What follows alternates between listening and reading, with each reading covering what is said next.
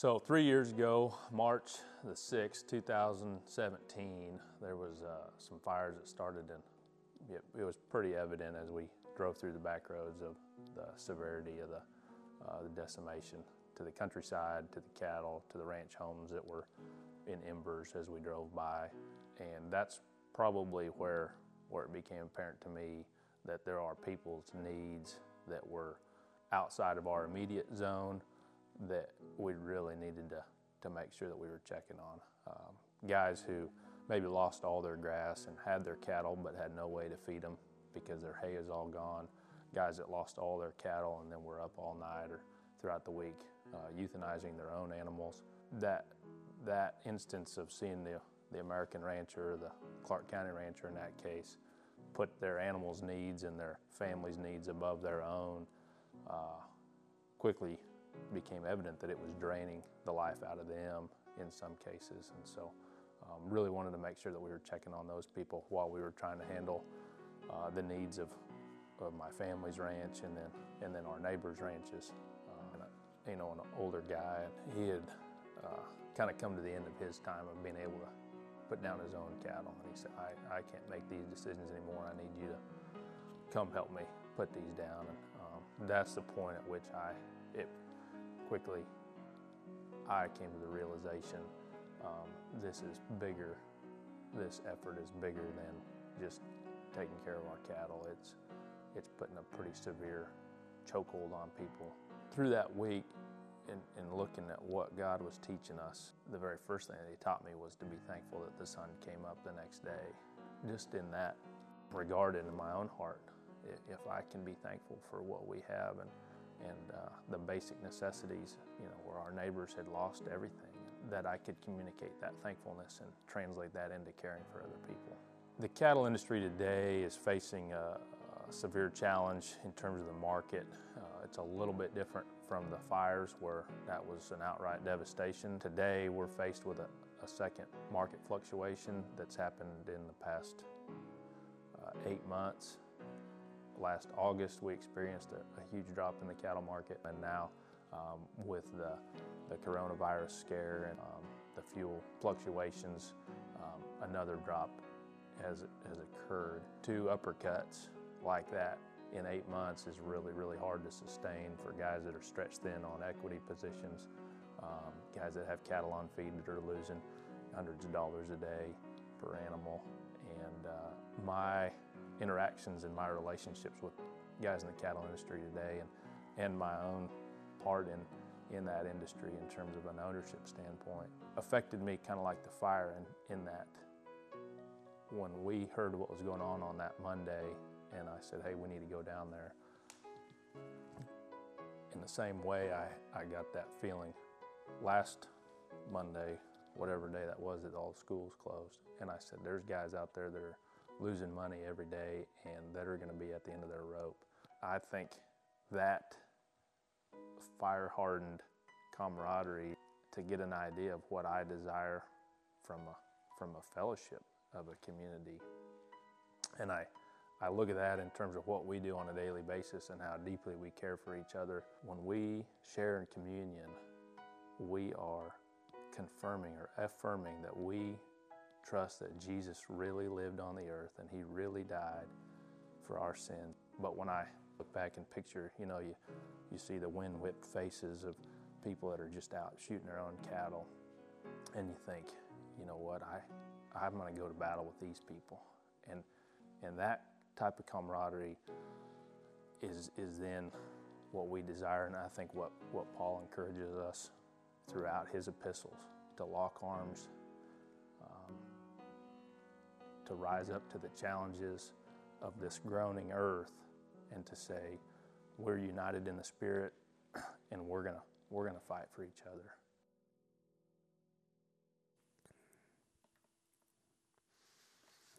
Good morning. My name is Steve Ratliff. I'm the senior pastor here at Faith.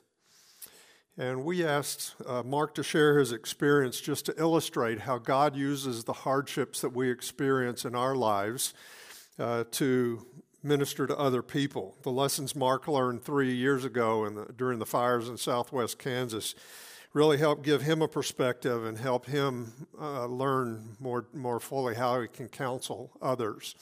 And so it seems to me that one of the huge challenges for us during this COVID-19 epidemic is to remain teachable so that we learn the lessons that God wants to teach us during these days. And I think it's important to acknowledge that different ones of us are experiencing this pandemic in different ways. Therefore, we're learning all sorts of different lessons. And this is illustrated for me this past week. One of my hobbies is actually texting my quote-unquote little nieces. And I call them, they live in Mississippi, and I call them my little nieces even though they're 27 and 29 years old. But I texted them this past week to see how they're doing during the pandemic. And my first niece seems to be managing quite well. Here's her text. She said, "Honestly, I'm thriving," goofy face, "hoping to make this a permanent lifestyle. How are y'all?" And that may express what one or two of you have thought during the past couple of weeks. My second niece, however, is having a very different experience. She's in charge of the children's programming at the local YMCA in Hattiesburg. Here's her text. She says, "The Y is doing emergency child care for essential Forest County health employees. So I'm torn between helping them and not wanting to catch COVID-19. So for her, this pandemic has been very taxing, very, very stressful. And I share this just to acknowledge that our experiences of those of you listening, will vary wildly. But if you are experiencing hardship and loss, if you are suffering, if this is a traumatic time for you, this morning I'm going to encourage you to hear what Paul is saying and to allow God to teach you some deep, deep lessons during this trial. If this pandemic has not been a particularly difficult time for you personally, that is completely fine. Hopefully you've had more margin in your life and you're allowing your well-being to give you the capacity to come alongside others who are suffering and to reach out to them in different ways. Now, for the purposes of applying today's passage, you might think to past hardships or to current hardships that aren't necessarily related to COVID-19 and apply the passage that way. But today's passage is 2 Corinthians 4, verses 12 through 18. And in this passage, Paul makes a couple of striking comments that I'm going to encourage us to be able to make one day. But what we're going to see in these comments is that Paul viewed his hardships very purposefully. They were not without meaning. And he viewed them not as incidental, but he viewed them as essential for embodying the gospel. And it's worth pointing out before we look at this passage that Paul was able to make these two statements only after 20 plus years of suffering and persecution. In other words, Paul learned these lessons the hard way over time, which happens to be the only way that we can learn these lessons, the hard way over time. And so don't be discouraged if you cannot yet make these statements that Paul does. And if your life has been turned upside down by this pandemic, this may be a season for you to receive, not to give. And so don't worry if you can't say these statements from the heart yet. Remain teachable, persevere. God will do in your life what he did in Paul's life. First, if we remain teachable, we will be able to say, along with Paul, the hardships that I have endured bear spiritual fruit in the lives of others. That's what we see in verses 12 through 15. What Paul says in these verses is very bold. He says, so, in verse 12, so death works in us, but life in you. And here Paul is summarizing the preceding verses, the ones we discussed last week. Paul embodied the gospel so fully that his suffering demonstrated the death of Christ, and his perseverance demonstrated the resurrected life of Christ. When Paul says that death works in us, he's referring to his experience of being delivered over to death. Every time he walked into a new town to tell people about Jesus, it was potentially a death sentence. But because Paul was willing to face death, the result, he says to the Corinthians, is life in you. Because Paul so fully embodied the gospel, the Corinthians believed and they experienced life. Look at verse 13. But having the same spirit of faith, according to what is written, I believed, therefore I spoke. We also believe, therefore we also speak. Paul is quoting Psalm 116:10 there. The psalmist there expresses that he couldn't help speaking about the Lord because he believed it so deeply. And in the same way, Paul believed the message about Jesus so deeply that he couldn't keep quiet. He had experienced God's power so abundantly in the midst of his suffering that he was compelled to share it with others. We come to verse 14, and Paul continues his thought, and he brings it back to the eventual resurrection of Jesus.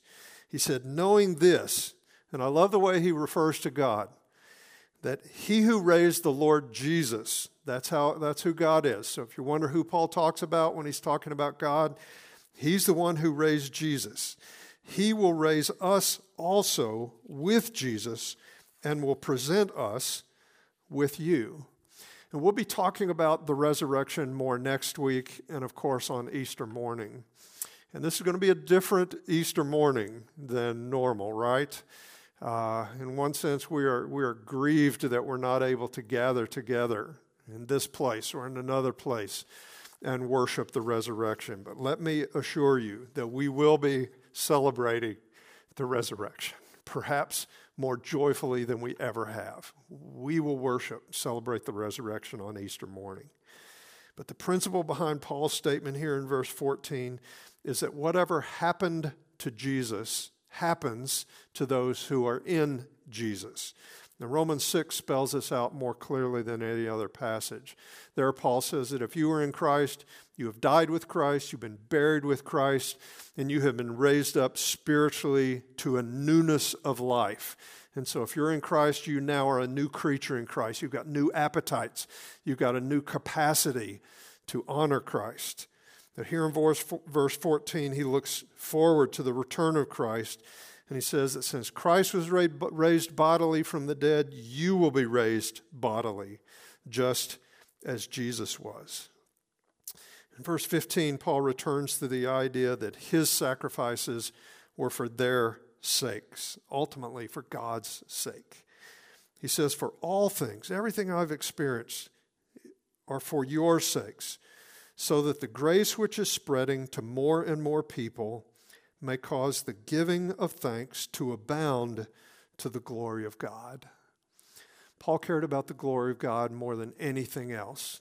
And the connotation here in this context, the glory of God is basically God's reputation or God's fame. And the progression here is that Paul sacrificed to bring the gospel to the Corinthians. The Corinthians accepted the grace of God in Christ Jesus. And then they gave thanks for the salvation, the grace they had received. And finally, God's reputation swelled. And so Paul could draw a straight line between his suffering and God's glory. And so his suffering was purposeful because it bore spiritual fruit that eventually prompted people to give thanks and for God's reputation to swell. In chapter 1, Paul makes a very similar point. And he tells the Corinthians that the comfort that he received from from God, equipped him to comfort them.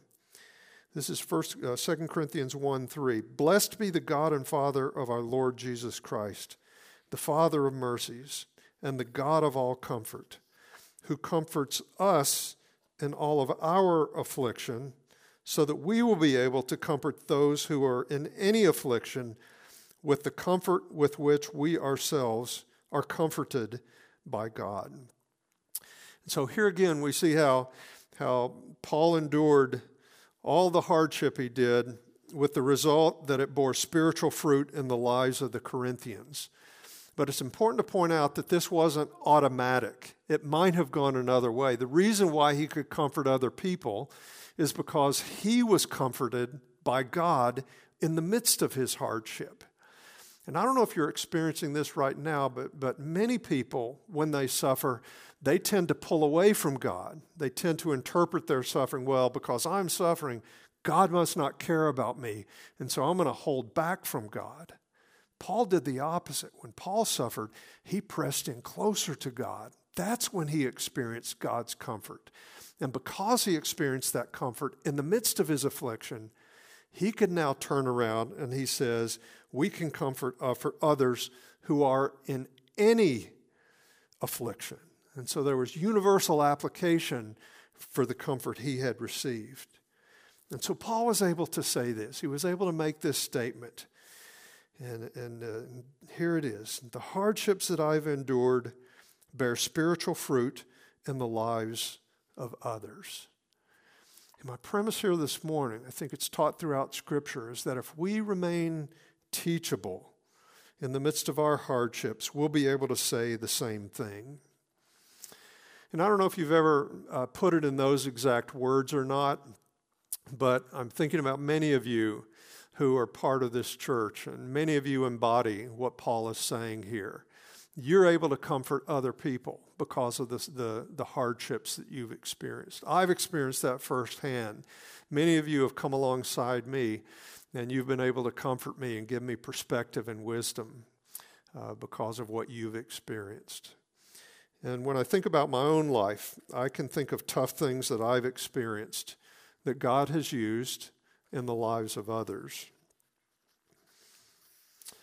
One example.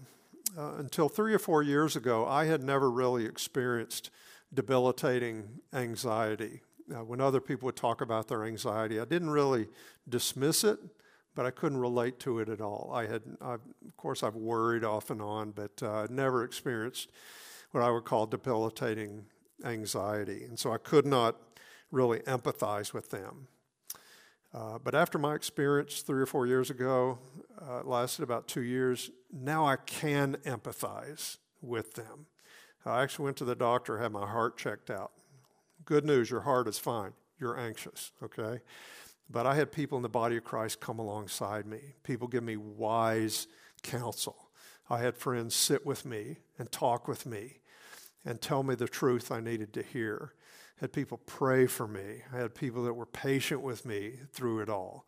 And it's still tough sometimes, but God taught me some things that are valuable when I talk with others. And I pressed into scriptures in ways that I never really had. And so, you know this is true, but there's a huge difference between sharing untested theories and vague spiritual ideas. There's a difference between that and sharing out of the overflow of what God has done in your life. And so the thing that keeps coming to my mind in the midst of this virus, this pandemic, is that we have to stay engaged. This is a strategic time for us in the life of the church and the body of Christ in general. Don't squander this opportunity to learn deep lessons that God will use for His glory in the lives of others. I'd encourage you to make a list of the hardships you're experiencing. I don't normally journal, but I am journaling during these weeks, months, however long it lasts. And for example, what are the hardships you experience? Some of you, because you have this stay-at-home order, you're experiencing relational difficulties. Staying at home with your spouse, with your children, all day long, all night long can be stressful. It can surface things. God might be teaching you patience. He might be teaching you sacrificial service.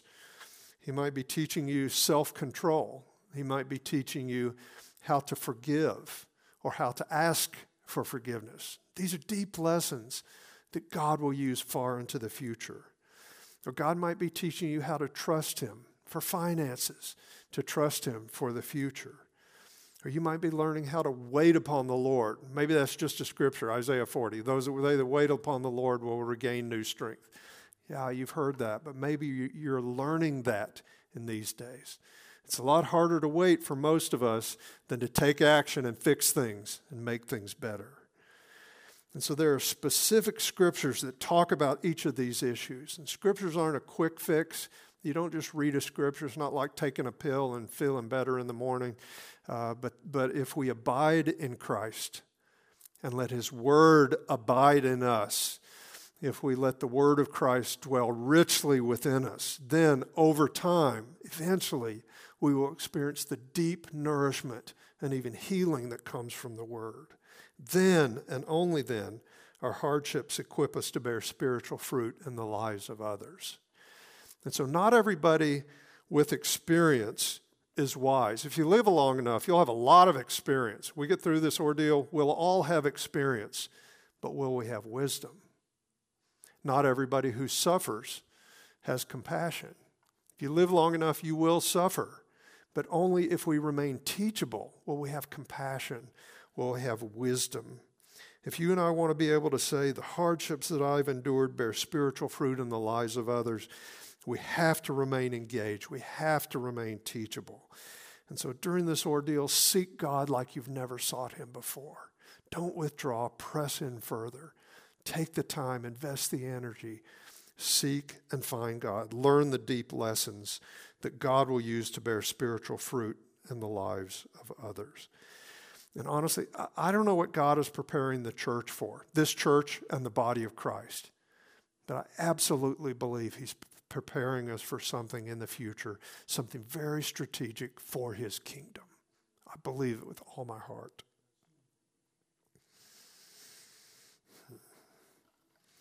Well, second, if we remain teachable, we'll be able to say along with Paul in verses 16 through 18, he basically says, my hardship produces for me an eternal weight of glory.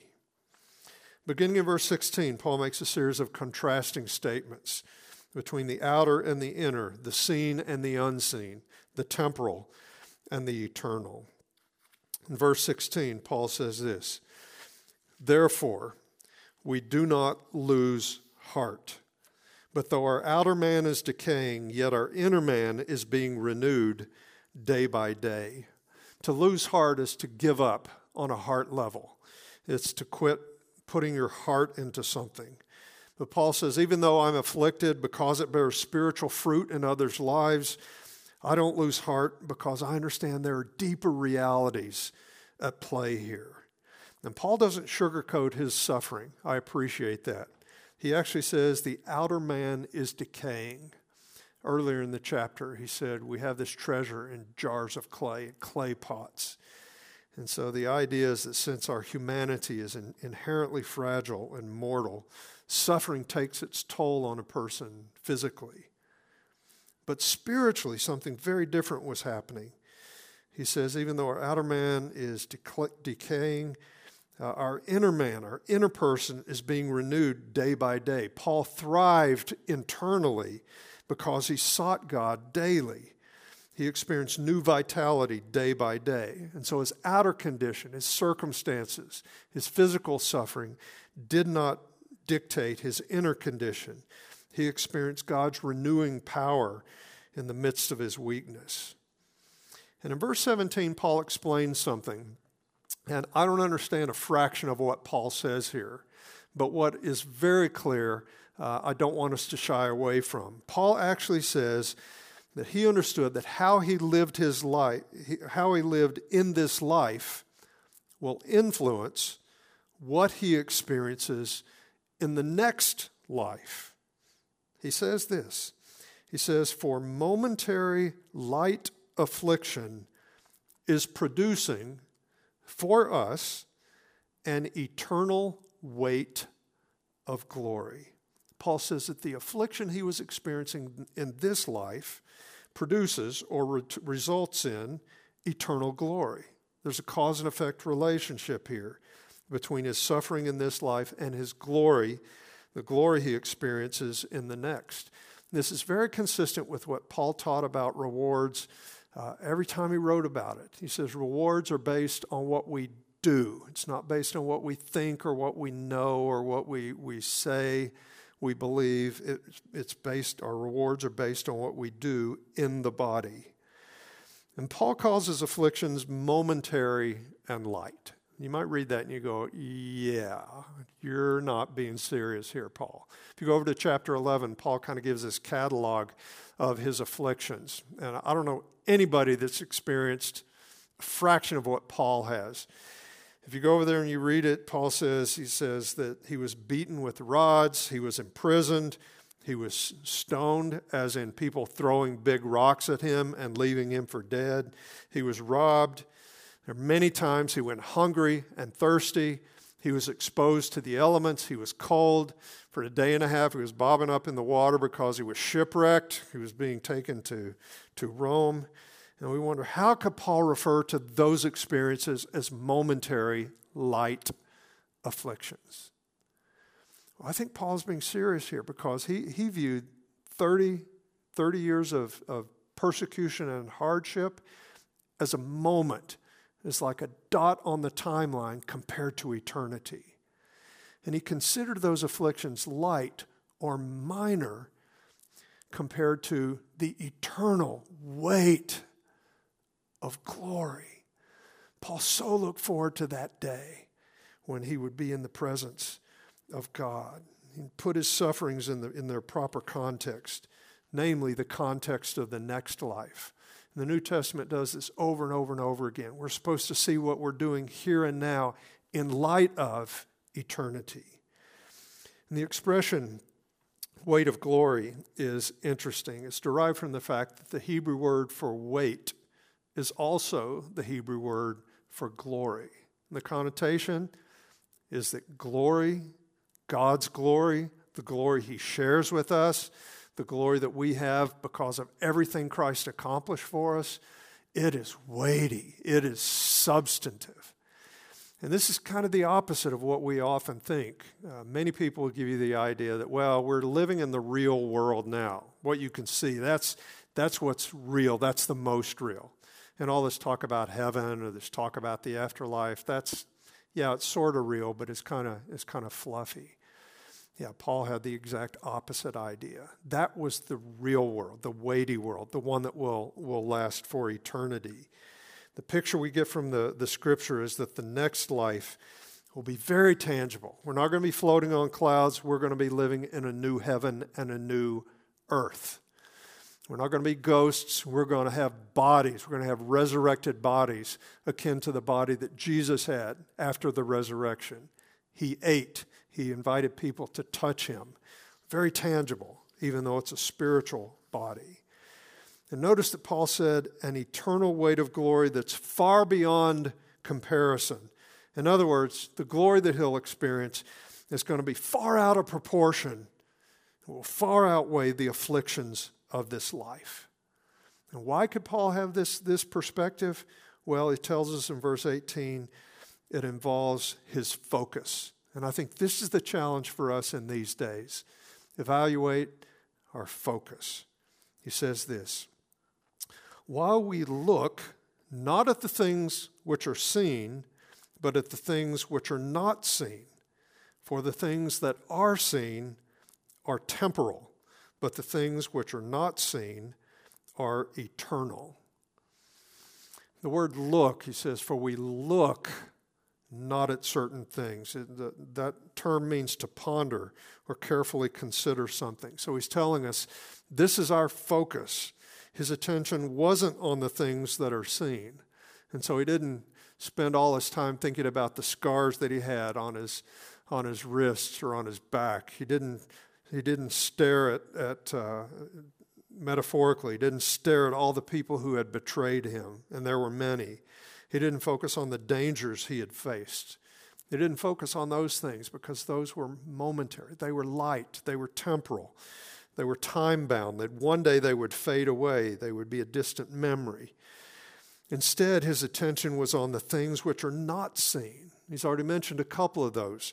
This renewal that he experienced in the inner man. You couldn't see it. Outwardly, he was decaying, but inwardly, he was being renewed.